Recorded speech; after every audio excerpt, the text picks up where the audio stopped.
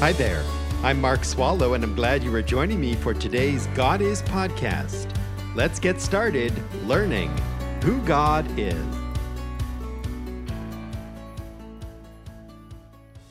Thank you for joining me today from wherever you are and by however you listen as we meet together coast to coast here in the United States and all the way around the world. As we begin a brand new week together, I remind you that our text of the Bible is Genesis chapter 4. The main personality here that we are following is the man Cain. And we are in verse 2 talking about the members of his family. His father is Adam, his mother is Eve, and his younger brother is Abel. Abel is spelled A-B-E-L. And when we left off last time, I was telling you about his name. Abel means vanity. His name can be translated as mere breath, vapor, and futility, even transitoriness. This name reminds us of the vanity of life. I think of Ecclesiastes chapter 1, verse 2. Vanity of vanities, says the preacher. Vanity of vanities, all is vanity. Ecclesiastes 1, verse 2. Or Psalm chapter 39 and verse 5. Behold, you have made my days as handbreadths, and my lifetime as nothing in your sight. Surely every man at his best is a mere breath. That's Psalm 39, verse 5. And I think of Romans chapter 8 and verse 20, for the creation was subjected to futility. Romans 8:20. So why did Eve give Abel this name? Doesn't this seem like an odd name for the boy? When you name your child the equivalent of vanity, vapor, and futility, what does that say about how you, as a mother, feel about your newborn and his prospects in life? Every so often, I run into parents, and when I ask the name of their son or daughter, it catches me by surprise. I have a cousin, practically a brother since we grew up together, and when we got older, he promised me that when he got married and started having children, he would give them very unique names, names that would not be common or uncommon names. Well, promise kept. He named one of his daughters Mystery, for example. Mystery, like a mystery novel. One of his sons is Oz, O-Z, as in the Wizard of Oz. And another girl, Izzy Ireland. Well, thankfully, he stopped short of naming one of them Lucky Charms. And if you eat sugary breakfast cereal, then you will know what Lucky Charms is. He threatened to name one of his kids by that very name. But these are the names he chose for 3 of his 6 children. To me, these are very interesting and unique names. While we want to ask my cousin why, likewise, aren't you curious as to why Eve chose to name her second son Abel? In thinking about this and doing my research, I think theologian John Calvin has the best and clearest answer. I will quote him in a moment, but let me capture what he says like this. Eve chose the name Abel because she wanted a memorial to her own vanity. It was her sin, her pride that ruined paradise for the human race. And by naming her son Abel, it was as if she was saying, my offspring will have to live with what I did. The ramifications of my one sin will live on in the life of all who come after me. Sin will make one's life short, quick, a mere breath. Eve thinks, vanity, vanity, all is now vanity, and so will my son be named. Calvin begins contrasting the name of Cain to the name of Abel. This is John Calvin.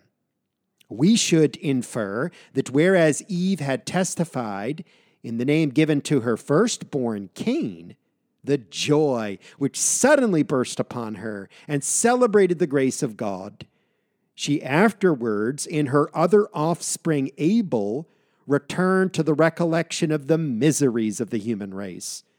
She could not look upon a posterity devoted to so many and great evils, of which she had herself been the cause, without the most bitter grief.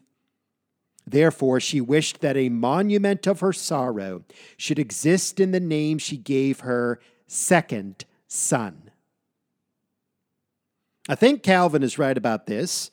Abel will represent the whole vanity of man, and since his name came from Eve, it is a kind of memorial to her own vanity. Let me give you Calvin's words again, because many of us need to hear this a second time so that what he is saying sinks in on a busy Monday.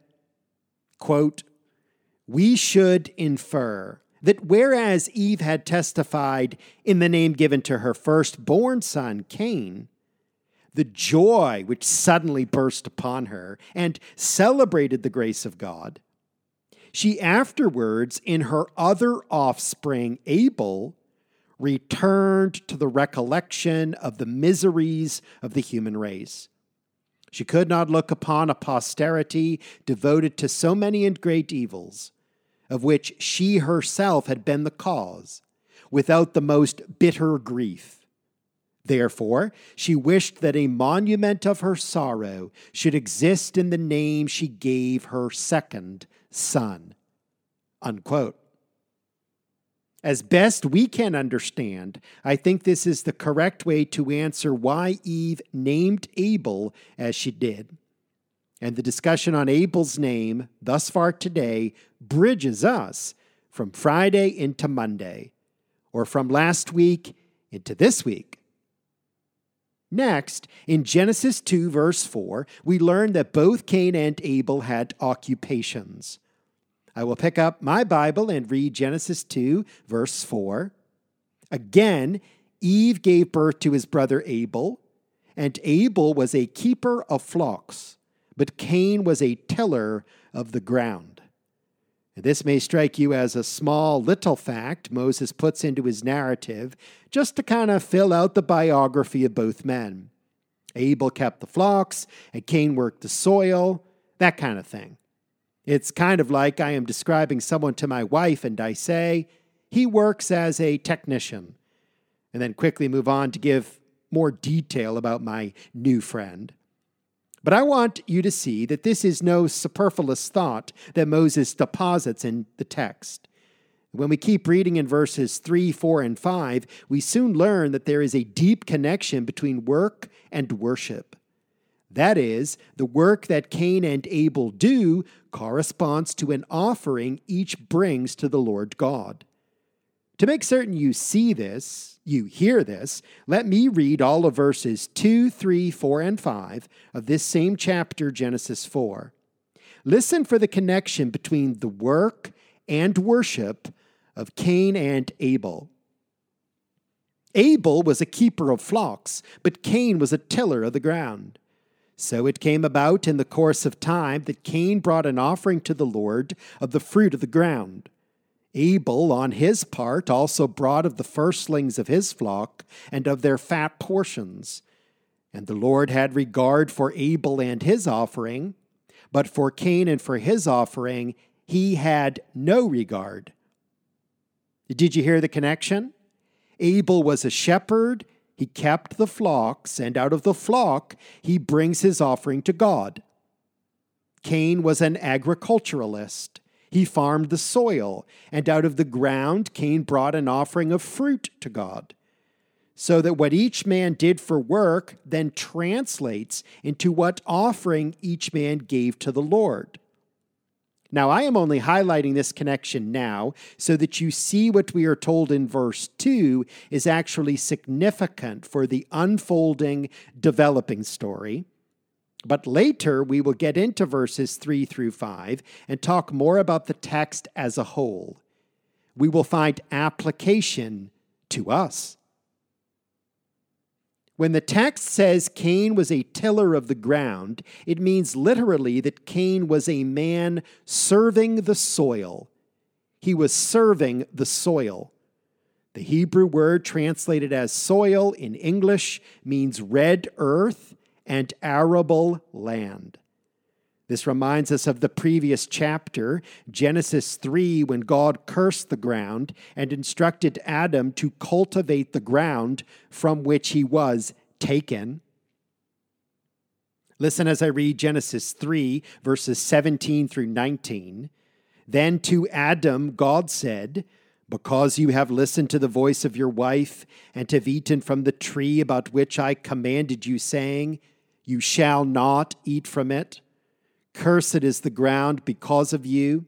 In toil you will eat of it all the days of your life. Both thorns and thistles it shall grow for you, and you will eat the plants of the field. By the sweat of your face you will eat bread till you return to the ground, because from it you were taken, for you are dust, and to dust you shall return." And then Genesis 3, verse 23.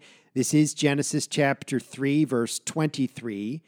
"Therefore the Lord God sent him out from the Garden of Eden to cultivate the ground from which he was taken."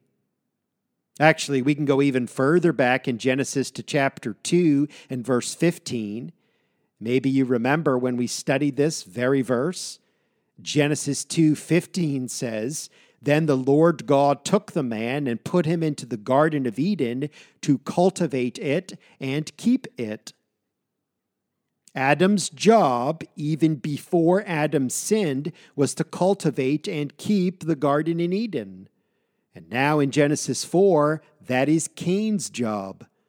And of course, Cain works the soil, sweating, amidst the thorns and the thistles, because of the curse. And when the text says Abel was a keeper of flocks, it means that Abel was a man who tended to sheep, goats, and small cattle. So we have the shepherd and the agriculturalist, each man with their own occupation. And I want to say more about this, and will do so, Lord willing, when you join me and all these other listeners tomorrow, for God is. Thank you for listening to this God Is podcast. Drop me an email and tell me what you think. mark@godisministry.org. That's mark@godisministry.org. Please do share this with others, and be sure and join me for the next one.